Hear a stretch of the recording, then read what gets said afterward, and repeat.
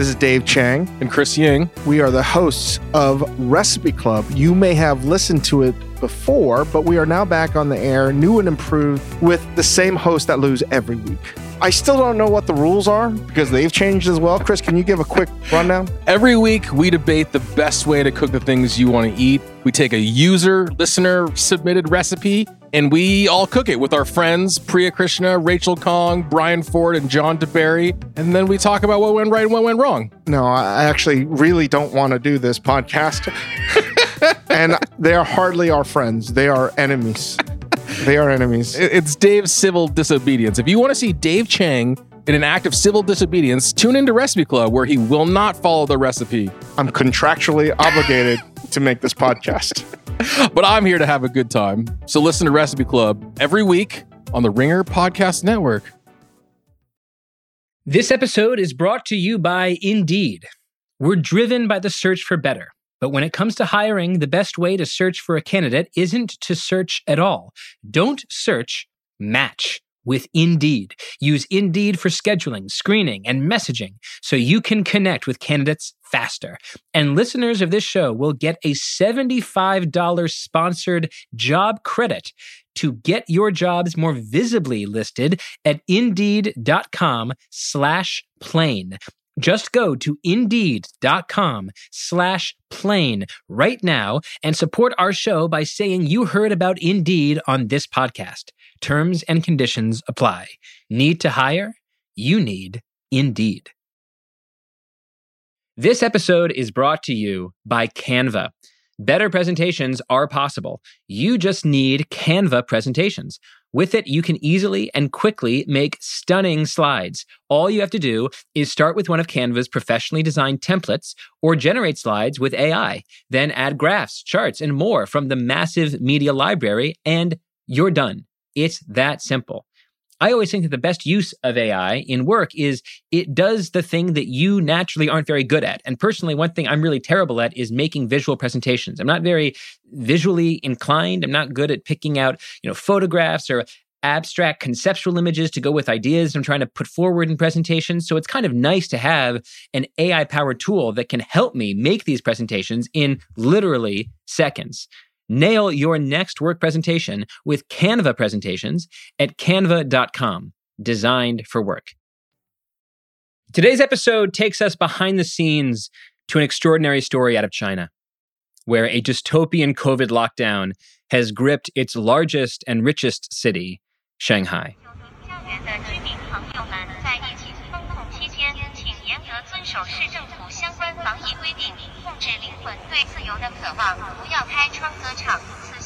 What you're hearing there is a drone flying over the balconies of Shanghai. It's blaring a message that roughly translates to this: please comply with COVID restrictions. Control your soul's desire for freedom. Do not open the window or sing. It was posted on China's website Weibo before being picked up in a viral tweet by Alice Su, the senior China correspondent for The Economist. This is the new reality in Shanghai. The city is several weeks into a shocking government lockdown to stop the spread of COVID variants. Shanghai is a metro with roughly the population of the state of Texas, and its residents cannot go outside. They can't pick up coffee. They can't go to the park. They cannot shop or walk their dogs. They can't walk to grocery stores or pharmacies to pick up essential medicine. They cannot leave their homes except to test for COVID, period. Shanghai citizens have also been routinely tested by the Chinese state, and if they come back positive for COVID, they are taken away and forced into quarantine facilities. If a young child tests positive, they are ripped away, sometimes in tears, from their families, hurried into trucks by Chinese authorities wearing hazmat suits like some dystopian scene out of E.T. There is video footage of entire families being sent off to these quarantine centers, leaving behind a cat or a dog, which is then killed on camera by these same figures in hazmat suits. And all this is just what Westerners like me see in the news. Beyond the firewall of the Chinese government and its control of social media, the reality is often sometimes even worse. After all, China officially says that nobody in Shanghai has died of COVID since 2020. A claim so implausible as to be borderline laughable. This is a dystopia combined with a surreal disinformation campaign. That brings us to today's guest. He's the prolific Chinese writer and tech analyst, Dan Wang. We're not going to disclose Dan's location on this show, but he allowed us to report that he is safely outside Shanghai, a city where he has lived for many years. Dan says, this wasn't supposed to happen here. Not in Shanghai, not in China's most cosmopolitan city, a beacon of Chinese progress, whose combination of wealth, business, and sheer beauty is often compared to Singapore or even New York City.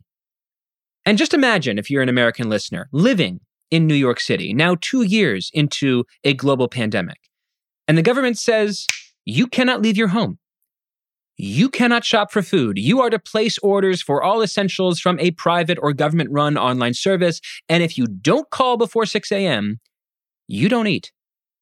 And if you step outside for a smoke, you are gang-tackled by the hazmat brigade. This story is outrageous, infuriating, dizzying, but our big questions today are pretty simple. What's really happening in China? How is this happening in China? And why? I'm Derek Thompson. This is Plain English.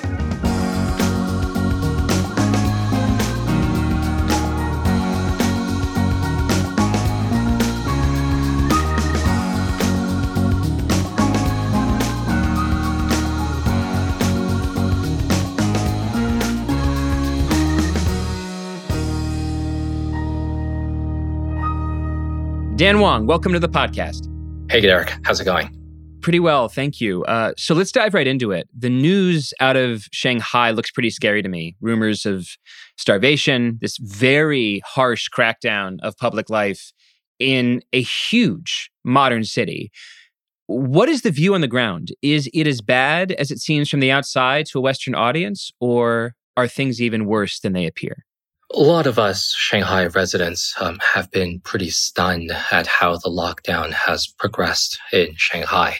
Now, just to set the stage a little bit, in my view, there is not too much difference between Shanghai with two of the other great cities of Asia in which a lot of multinationals and expats work, in which I think of Hong Kong as well as Singapore. And aside from pretty strict internet and speech controls, in my view, Shanghai is pretty much the equal in terms of leisure activities, in terms of greenery, in terms of a business environment as Singapore as well as Hong Kong. And those of us who live in Shanghai are often saying, you know, if any of us have to go to Beijing, we're wondering why those of us in mini New York have to go to mini Pyongyang, because the difference is that stark. And that's why the lockdown has been so shocking to all of us. You know, this Shanghai is China's most economically dynamic city, much more economically dynamic than Beijing, which is where the party state sits, as well as where the universities sit. But Shanghai is really where a lot of the major businesses sits. And it is a city of 26 million people. It is culturally very open. It is like New York and having, major waterways, a lot of pretty good nature, as well as the business environment to support a very vibrant leisure culture sector. And so for 26 million people to lock down pretty much since the end of March is pretty shocking. And there are a lot of folks in Shanghai who are pretty close to running out of food, or are only able to receive about 2 to 3 days of food at any given point. So those of us who enjoy comparing Shanghai to New York, as I have already multiple times, it is very, very strange for us to think that a city of Shanghai's size, sophistication, and economic dynamism is now facing the sort of lockdown that was really made famous in Wuhan in the beginning of 2020, and then a little bit less so, but Xi'an in the end of 2021. Paint me a picture here. Let's say I live in Shanghai. What is it that I'm allowed to do? And what is it that I am not allowed to do in this current lockdown? Presently, very few people who live in Shanghai are able to leave their apartment doors. Or if they are in a relatively lax compound, which is a major apartment complex in which most Shanghainese live, they may be able to wander the grounds of their compound and not go outside any further. And so a lot of people have already been locked down in Shanghai since pretty close to mid-March because the city government has a policy of locking down everyone in a compound, which could be a small compound like mine, where there are a few dozen households, or it could be a fairly large compound in which you can have up to 1,000 households living in several apartment buildings together. Most people are unable to leave their compounds because the Shanghai government has a policy of locking down an entire compound if there is a single positive COVID case, so that no one is allowed to be out. So presently, a lot of folks in Shanghai are unable to get a lot of food because locking down a city of 26 million people is logistically extraordinary. And it is pretty difficult for the city to make sure that residents are able to give these government-organized packages of vegetables to a lot of different households. And so a lot of people are presently food anxious. They're spending a lot of time now trying to order vegetables online, such that a lot of the vegetable delivery platforms are only able to offer a window from between something like 5:30 a.m. to 5:45 a.m. to allow residents to try to order some fruits and vegetables that they can deliver later in the day. And concurrent with a lot of the food insecurity that has plagued quite a lot of the residents, both wealthy and not so wealthy, both foreign and local. Concurrent with a lot of that is an inability for most Shanghainese to really concentrate on doing any sort of work or having a quiet and productive lockdown. A lot of people today are very much glued to their phones, either to place an order for vegetables that could arrive sometime in the next few days or maybe in the next week. A lot of people are checking up on their friends a lot just to say, hey, how are you? How's it going? Do you any more movement in your compound? And a lot of people are dealing with this flood of information as well as misinformation about, the severity of the lockdown or possibly rumored reopening. And so it is a fairly stressful time in China's most important city, where a lot of people are both food insecure and also highly stressed. The food situation just seems absolutely stunning to me. I mean, just from the news that I have read, there are scenes of residents rationing vegetables. There are scenes of residents trying to grow potatoes on their windowsill, begging local officials to allow them to search for food. There was a New York Times article about a luxury apartment complex where neighbors were dashing around in designer suits outside trying to dig up bamboo shoots for a meal. I mean, how close are we to starvation here, to thousands and thousands of people starving for food, if indeed it is the case that if you can't place your order by 6 a.m., you might not get a delivery from one of these food services? I mean, how close are we to starvation? Well, just to be a bit of a wag for a moment here, Derek, the reputation of Shanghaiers is that in China is that they're really wealthy and they really enjoy food.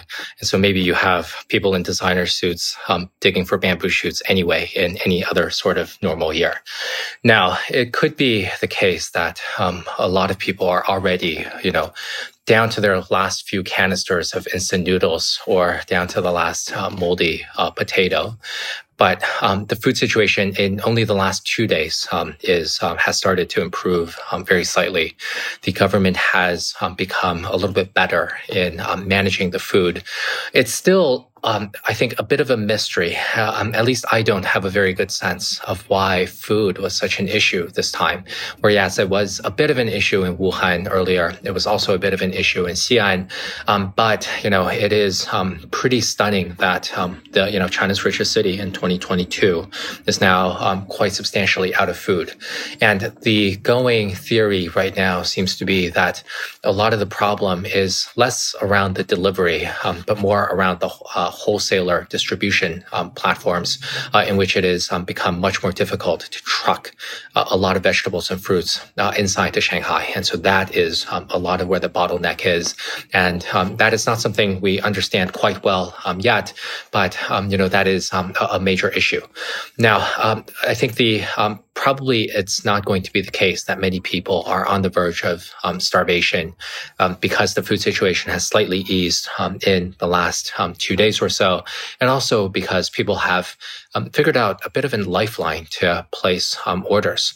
A lot of the apartment compounds are organizing as a unit to place group orders to major distributors, such that people are placing thousands of dollars worth of orders for breads, milk, fruits, vegetables, meat.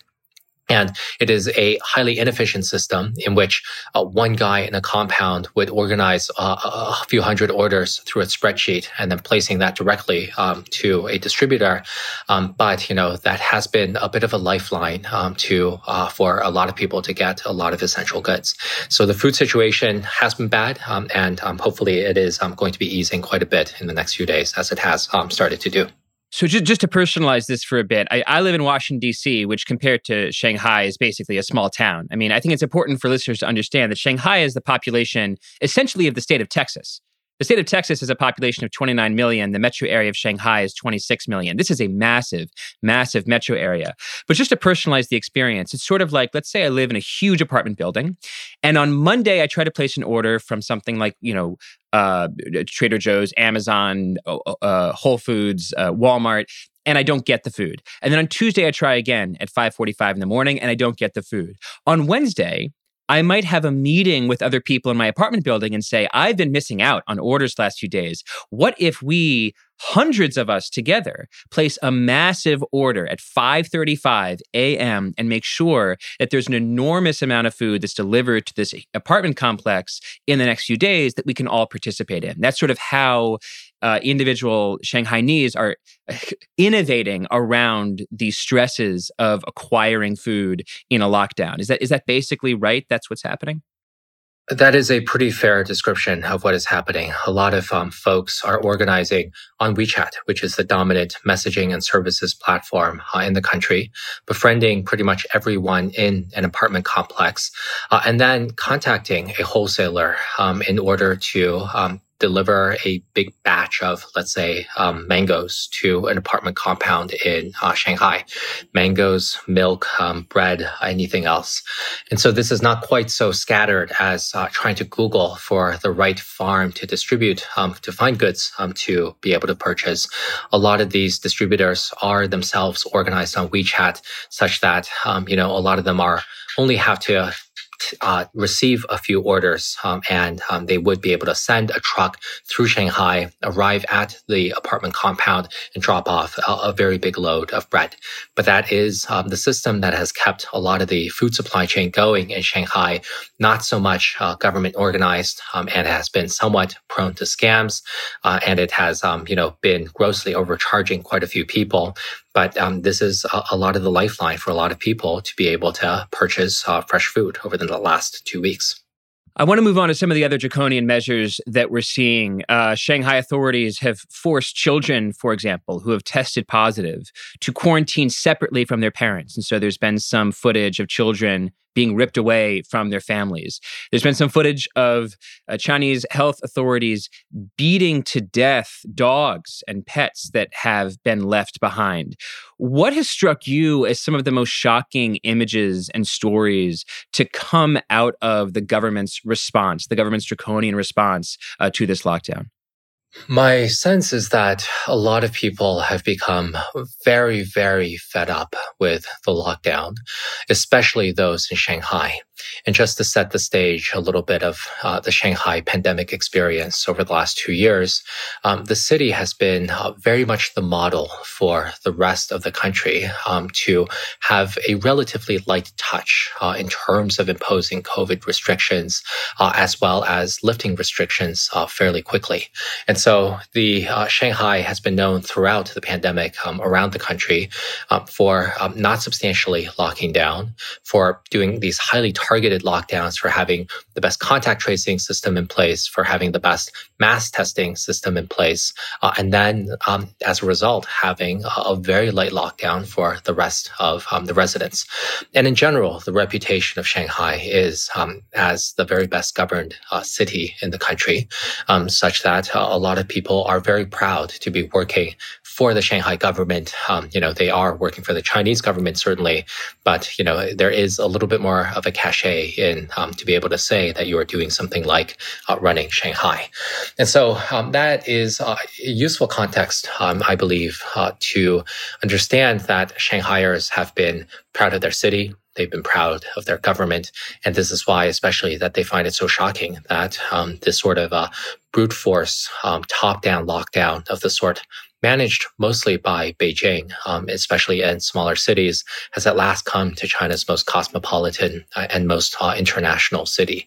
And a lot of people have become very stressed to have been in lockdown in their apartments for 2 to 3 weeks now, with no real prospect of knowing when they can be freed again. Because if there is a single case in the compound, then the entire compound locks down.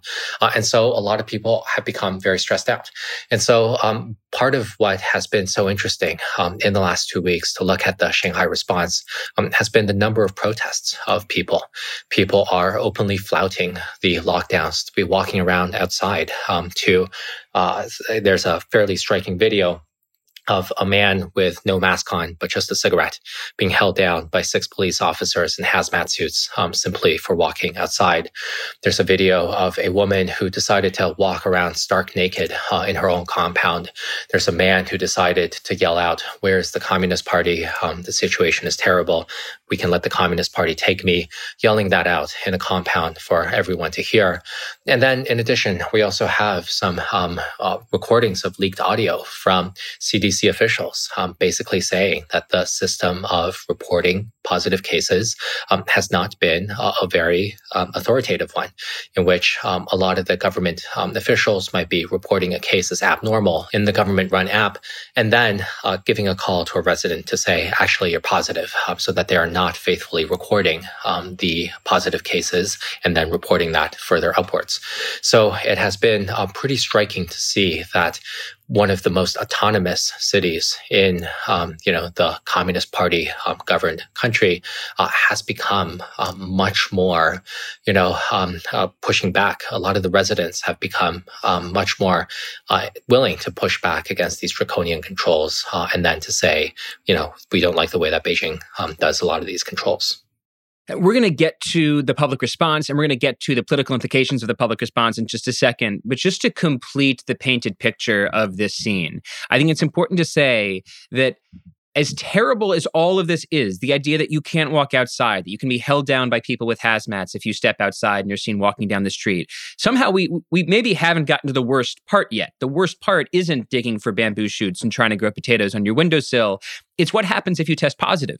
That not only is your apartment complex shut down, but also you get sent to a centralized quarantine facility where the conditions are reportedly heinous. What have you read and what have you heard about the conditions of these quarantine centers? How are they their own separate hell? A lot of the quarantine centers resemble pretty nightmarish conditions, but also there are some quarantine facilities that are, a little bit more gentle than the worst. So the very worst cases are circulated through the news are, doing something like getting picked up in a COVID bus, in which there are a couple of people, being driven around in buses by people in hazmat suits for several hours at a time, themselves in a hazmat suit, unable to go to the bathroom, unable to eat or drink much water, arriving at a quarantine facility, discovering thousands of other people or hundreds of other people, and having something like only a handful of functioning toilets. And so that is a lot of people's gravest nightmare, to be in a hospital with 2 other patients in the same room, and then trying to recover from this disease. And so a lot of times we are also seeing reports of, as you say, children being separated from parents if people are taken to a quarantine facility, a lot of people are wondering what to do with their dogs. If they leave their dogs indoors, then the dogs may well panic and starve. But if they leave their dogs away, if they can't find care, then the dogs may be beaten by the healthcare workers to death. And so it has become a very big state of insecurity for everyone. And that's just on the individual herself. There could also be implications for all of the individual's household, for the individual's neighbors and close contacts, as well as for the entire compound. The compound will probably not be able to go outside for the next 14 days. This episode is brought to you by Indeed. We're driven by the search for better. But when it comes to hiring, the best way to search for a candidate isn't to search at all. Don't search, match with Indeed. Use Indeed for scheduling, screening, and messaging so you can connect with candidates faster. And listeners of this show will get a $75 sponsored job credit to get your jobs more visibly listed at Indeed.com/plane. Just go to Indeed.com/plane right now and support our show by saying you heard about Indeed on this podcast. Terms and conditions apply. Need to hire? You need Indeed. This episode is brought to you by Canva. Here's a writing tip for work. Don't just write. Use Canva Docs. It has Magic Write, a built-in AI text generator powered by OpenAI to help you create almost anything, from meeting agendas to job descriptions, marketing plans, proposals, and more. Canva is here to help you get it done. If you've used AI for work, for writing, for coming up with bullet points for a podcast, a meeting, you know that AI works best when you're specific, when you tell AI exactly what you want and then tell it again and again. Help me do this. Help me talk like this kind of person. The more specific you can be, the more helpful you'll find it is. Generate your draft fast with Canva Docs at canva.com, designed for work. This episode is brought to you by Lululemon. Guys, if you're ready for a new pair of pants, try one of Lululemon's ABC pants. They're made to make you look and feel good. And there's lots of different styles to choose from. My favorite, because I walk around LA every day, I like the joggers. I'm not jogging, I'm just walking fast. But if you're working out, I would try them out. And if you want something a little sleek, maybe business-like, maybe try the ABC Slim Fit trouser. But I am a joggers guy. Once COVID happened, I was just like, I want to wear jogging pants and joggers and all kinds of soft pants as much as I possibly can, especially when I'm working out. Ultra comfortable and versatile. ABC pants are really in a league of their own. Buy a pair right now at lululemon.com. I want to talk about the public's response to this. I mean, obviously, I think listeners can easily imagine that the public's response is outright horror and condemnation. Not only are you making it incredibly difficult to leave my apartment, incredibly difficult to eat, but in the event that I do come down with this disease that might not be my fault at all, it might result in the death of my pet. It might result in my being put into quarantine facilities with absolutely disgusting conditions. There's some really fascinating footage of China trying to crack down on speech as well. We know, listeners may know, you certainly have explained many times, that China has severe controls over what people can talk about on social media, online. But in the physical world, in the world of atoms, China is also cracking down. When Shanghai residents started to sing and chant on their balconies in protest of this quarantine, in protest of this crackdown, the government sent up a drone with a megaphone to repeat in Chinese the phrase, "Please repress the soul's yearning for freedom." I mean, it's really interesting to sort of juxtapose this with the news that's also coming out that shows that, for most of the last 2 years, Chinese have been supportive of their government's severe reaction to COVID. So to what extent are you seeing cracks in that armor, that the response from residents of Shanghai is a major category shift from the kind of tacit support that the Chinese government has had for the last few years for its really, really strong COVID zero policy? Certainly, a lot of folks in Shanghai have become incredibly frustrated as well as disappointed. Frustrated for the perfectly mundane reason that it is not okay for the government to confine someone in an apartment for up to 5 weeks at a time. And then also disappointed by the city's leadership in having mismanaged things when it has always been the best managed city in the country. But so far, a lot of the anger around zero COVID seems to be contained to Shanghai. And really, this is a bit of an unusual containment because the city government unexpectedly messed up food. There hasn't been so many food issues in the previous lockdowns. And if you had to ask me for my sense of whether the population is broadly supportive of zero COVID, I think the answer for most of the country is still yes. And that's in part because the newscasts and the propaganda services in China have done, has had a pretty steady drumbeat to point out that there has been something like 1 million deaths in the U.S. Due to COVID. And, there are a lot of people who are unwilling to face a lot of millions of deaths in China. So China has something like 4 times the population of the U.S. with something like, quite substantially weaker medical capacities, as well as a less efficacious virus. And so it is possible that, there is an order of magnitude more deaths in China if COVID was allowed to run wild. I think the leadership has also judged that, it is a pretty risk-averse leadership, and it is not very well, it's not so well understood how prevalent long COVID symptoms are.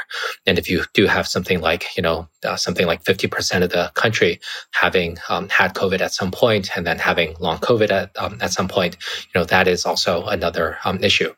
The government is fairly afraid of triggering social panic if it allows COVID to run a little bit more free. Beijing has spent about 2 years now terrorizing people about this virus. It is going to be a pretty difficult propaganda shift for the wizards who are running all the messaging to say, no, actually, this virus isn't such a big deal. Let's go live your lives. And then finally, I think it is still worth mentioning that in the Chinese context, the stability is still an extremely important value. Now, 2022 is an extremely important political year. By the fall of this year, either in September or October, there will be the 20th Party Congress of the Chinese Communist Party. This is a 5-year gathering in which the party leadership selects its next generation. This is a year in which President Xi Jinping is very likely to win a third term. And so the leadership is very, very keen not to rock the boat with anything like zero COVID and several million deaths. And so that is a major reason for them to still maintain this policy. Well, you very keenly anticipated my next question, which is the trillion-dollar question here.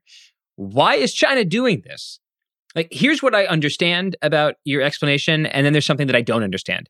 What I do understand is that Xi is proud of his COVID record relative to the West, the US, 1 million deaths, Europe, hundreds of thousands of deaths.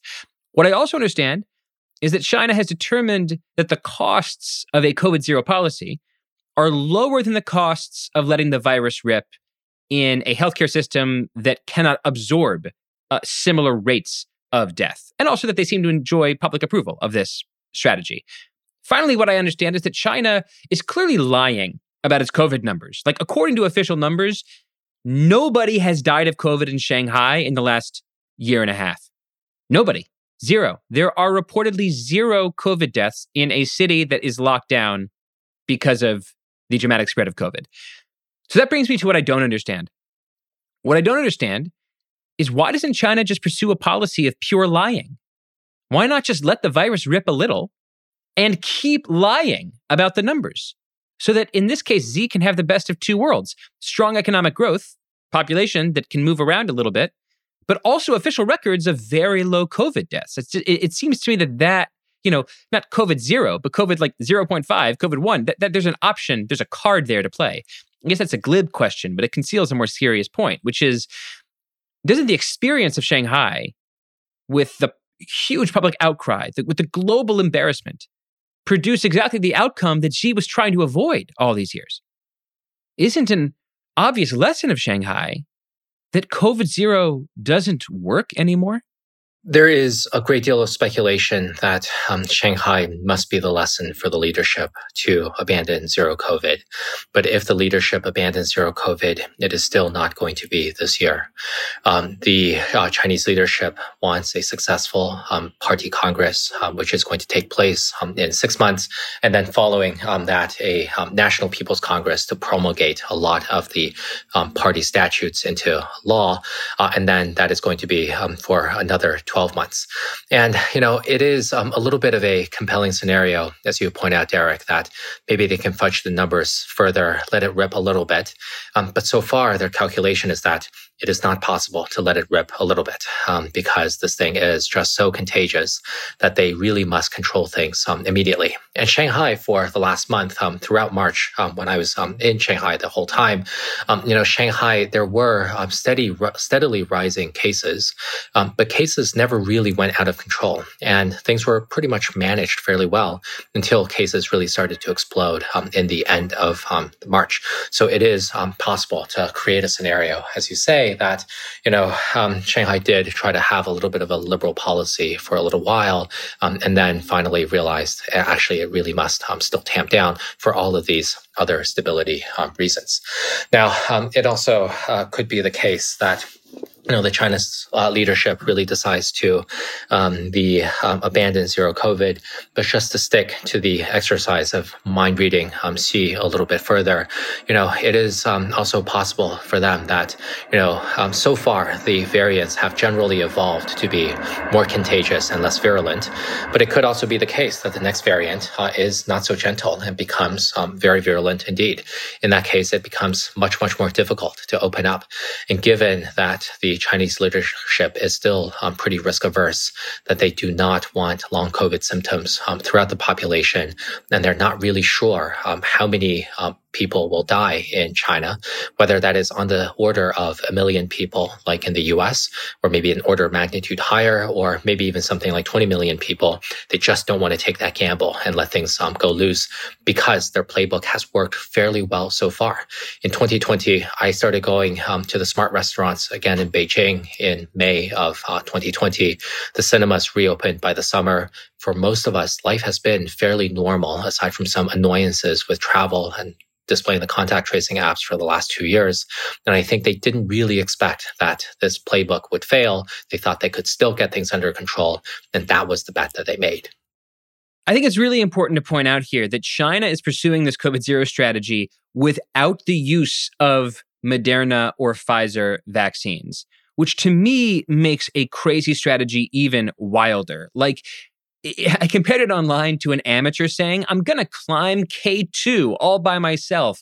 And also, I'm not going to bring along an oxygen mask. Like, the plan is crazy and you're denying yourself the most effective tool to achieve it. Why is China pursuing this COVID zero strategy while also not using the most effective vaccines? That is an excellent question, Derek. And I think there are two broad issues at play here. And, I would amplify your criticism here of Chinese policies and say they've made two pretty substantial mistakes. The first is trying to have a homegrown mRNA vaccine, which is quite a bit more efficacious than the traditional technology vaccines produced by China based on inactivated virus. And then also for not doing a better job of vaccinating the elderly. China's vaccination of the elderly is fairly low. And I think for the mRNA issue, it is doubly upsetting to a lot of Chinese residents because it seems pretty clearly that there is a degree of nationalism in play, rejecting the Western vaccines and trying to grow a homegrown industry. But in fact, I would, really try to reframe the discussion a little bit on, the idea of whether vaccines can help a COVID zero policy, because I'm not sure that the leadership thinks that vaccines have a big role to play for COVID-0. Now, vaccines certainly have a very big role to play in preventing the severe cases, to prevent hospitalizations. But we also know that even people who take the more efficacious mRNA vaccines, like Pfizer and Moderna in the US, are still able to shed virus. So you may be able to prevent a lot of deaths, you may be able to prevent a lot of hospitalizations, but there is no vaccine right now that is still able to prevent people from shedding virus. So the goal of China isn't really to have a world in which, nobody is really dying from the virus because they're just able to deal with it. What it is trying to do is to make sure that nobody gets the virus in the first place. And so vaccines, no matter what technology you have, really are not an answer if you want to have a zero COVID policy. And again, this is the policy that they've selected. I think it is certainly a good thing if more people were able to have mRNA vaccines. But so far, they've decided, they just don't want transmission. Quick point of clarification. I thought you said earlier that China's COVID-0 strategy was downstream of the understanding that they didn't have the healthcare capacity to take care of lots of people who came down with severe illness. But the vaccines reduce dramatically, probably by an order of magnitude or more, the risk of severe illness, which means that it fixes the problem that is theoretically upstream of the COVID-0 strategy. That's exactly right. The vaccines certainly prevent a lot of strain on the healthcare system. But I think the other point is still worth greater emphasis, that Xi and the rest of the Politburo simply doesn't want transmission of the virus. And the broader point that I had around that was that, one of the issues with a lot of Chinese people, it's a little bit silly, but a lot of people are hypochondriacs such that they go to the hospital if they have to blow the nose. And that is a little bit of an exaggeration, but there are a lot of more people who are very health conscious. And even if you have someone who did catch the virus, but who maybe doesn't have terribly severe symptoms, there still is a strain from a population that is just very, very geared to going to the hospital for any reason. And so even if you have, symptoms that are not so bad, you have a bit of a population that really is keen to use the healthcare system. And that may be another one of those factors that makes it a little bit more difficult for vaccines to solve the issue at hand. I want to take a step back here, or maybe 5 steps back, because there's a really fascinating big picture story at the heart of this issue. Shanghai has, for the last few decades, been a poster child of the way that the Chinese system of political economy could produce an extraordinary story of economic dynamism. And today, when the world looks at Shanghai, it sees the opposite of the story that it's seen for the last 20 years. Not a story of extraordinary, just absolute mind-blowing progress, but rather a story of rather mind-blowing repression.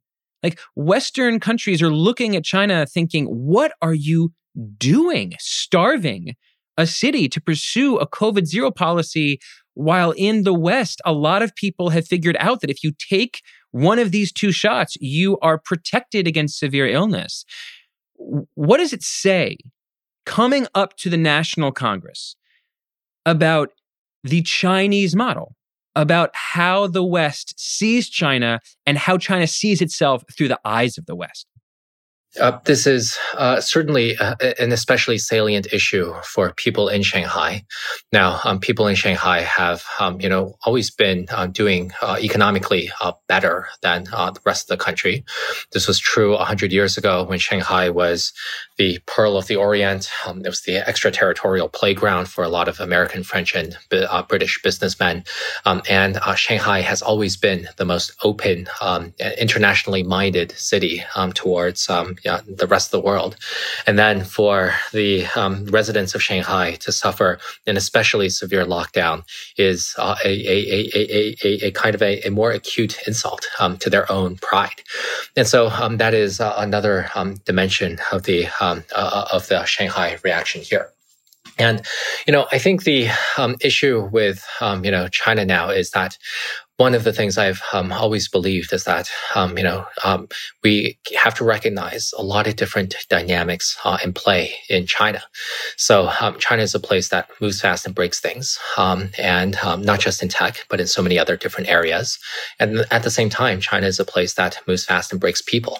And so, both of these facts are true, in which you have, still an extraordinarily dynamic country. You have very strong firms. You have strong states. You have strong entrepreneurs, all, doing a lot of pretty exciting things together. And I think one of the central facts of China is that things are getting better and things are getting worse. And, I think, my job as an analyst is to keep both of those perspectives in mind, to recognize that as the government has become quite a bit more repressive in, detaining certain ethnic, ethno-religious minorities in detention camps, namely the Uyghurs in Xinjiang, in terms of having greater restrictions, not just on speech, but also on thought. At the same time, China is not just those things, but it is also economically dynamic, which is producing all of the renewable power equipment now, which it is, inventing all sorts of very interesting, novel products, not just in the consumer space, but also in industrials. And all of these things are true all at the same time. And so right now, Shanghai looks very, very bad indeed. And the major question will be how far it is able to bounce back. And maybe it is, able to take this moment and then, still overcome it in a very big way in the future. Last question. Do you have any strong predictions, any sense of when this particular episode begins to resolve itself? Whether it's a extraordinary popular display of frustration among people living in Shanghai that forces the government to change course, or whether the government on its own, for whatever reason, maybe this happens after the National Congress, decides that COVID-0 is not an appropriate strategy for a virus that it looks like is not departing this earth and will continue to shift into different variants that only prove less severe if you have one of the best vaccines. Short term, Derek, I think no one really knows when Shanghai is going to be loosening up. It has solved quite a lot of its food supply issues, or it is beginning to solve its food supply issues. But the policy of tightening has become much tighter in the last few days rather than towards much greater loosening. And, in the slightly more short, medium term, I suspect it is pretty unlikely that China will give up zero COVID before the Party Congress this year, and then before the National People's Congress in 12 months from now. And then just to end on a slightly longer term, Derek, I spent a lot of time thinking about US-China issues, and my prognosis is that the future is bad and weird. Bad and weird. Dan Wong, thank you very much. Thank you, Derek. Plain English with Derek Thompson is produced by Devin Manzi. If you like what you hear, please follow, rate, and review us. New episode drops on Tuesday. Have a great weekend.